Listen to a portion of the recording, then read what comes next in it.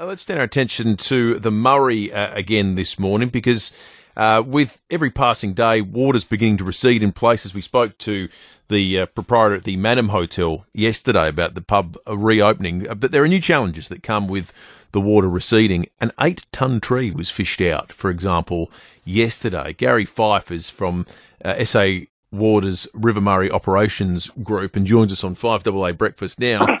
I don't know if you keep records on these kind of things, Gary, but I'm guessing a tree of that size has got to be some kind of record. Probably some sort of record, yeah. You're correct. We don't actually keep a daily log of trees removed out of the river, but talking to the guys locally, yeah, it's as big as they've seen, so yeah, it could be up there. That photo of it, I'm looking at it now, the SA Water pic of the tree, it looks like it's almost as big as the crane. It is just staggering, Gary. And that was after we chopped a fair bit off it as well. So the guys actually had to launch their smaller boat to use a pole saw to hook a fair bit off it beforehand because it was actually too big for the crane. So I think Benny, who operates the crane, thinks that probably would have gone more like 12 tonne prior to chopping some limbs off it before we started. Wow. So, yeah, pretty big tree. And clearly, obviously, you know, amid the discussions about people returning to the river, recreational activities have resumed, speedboating and so forth in most parts of the river, but it's a pretty salient warning about what lies beneath, isn't it, Gary? Yeah, so we're still seeing, at lots of sites, we're still seeing the odd tree come down. I mean, we've been back putting the locks and weirs back into operation now for a couple of weeks, and flow rate, the velocity has slowed down a fair bit, but there are still submerged items out there. I mean, there's a fair few locals out there doing some really good work with attaching, you know, a piece of rope and some milk bottles and stuff on snags that have suddenly popped up where they once were. But yeah, you're right. People have got to be cautious because things have changed.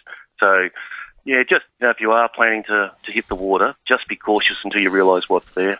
Gary, is this the sort of task that you can say, well, within 6 months we'll have it back, the Murray back to the sort of debris levels that we saw, say, 12 months ago? Or is this just now an ongoing job that's going to take years' worth of maintenance?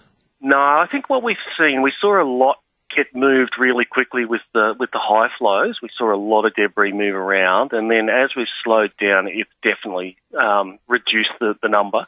There must be a fair few trees stacked in backwaters and back eddies in places, and potentially, you know, should we get a small resurgence in flows in the next 6 to 12 months, they might remove again. But I think most of them have probably come to their resting place at the moment. We might see the odd one now and then move, but I'm hoping that we don't see too many more, especially of this size anyway. It sounds weird, Gary, but counterintuitively, a 12-ton tree might be the least of your worries in a way, because the bigger the object is, the greater the likelihood that you might actually see it. But reading this Facebook page that's been set up to alert river communities to other things that have been found, you've been finding things like 4-burner barbecues and stuff like that. So if you bouncing along in an inner tube, hitting something small at high speed could do just as much damage, couldn't it?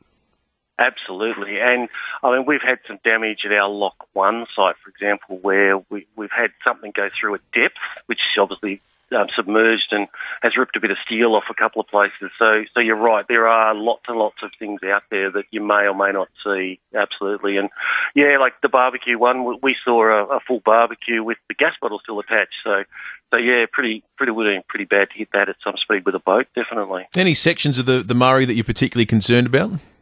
No, not really. As I said to you before, I think it's the caution principle. You know, if you're going to go for a boat or you're going to go for a ski, then, you know, it takes a bit of time to work out where you are and make sure there's nothing there. And as you said, there's good advice out there with lots of locals doing good work, but be cautious at the moment, I think, is good advice.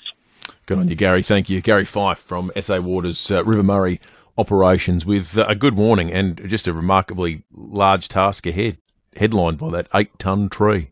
Incredible. Staggering. The photo's remarkable. David Penberthy and Will Goodings, 6 to 9, 5AA Breakfast.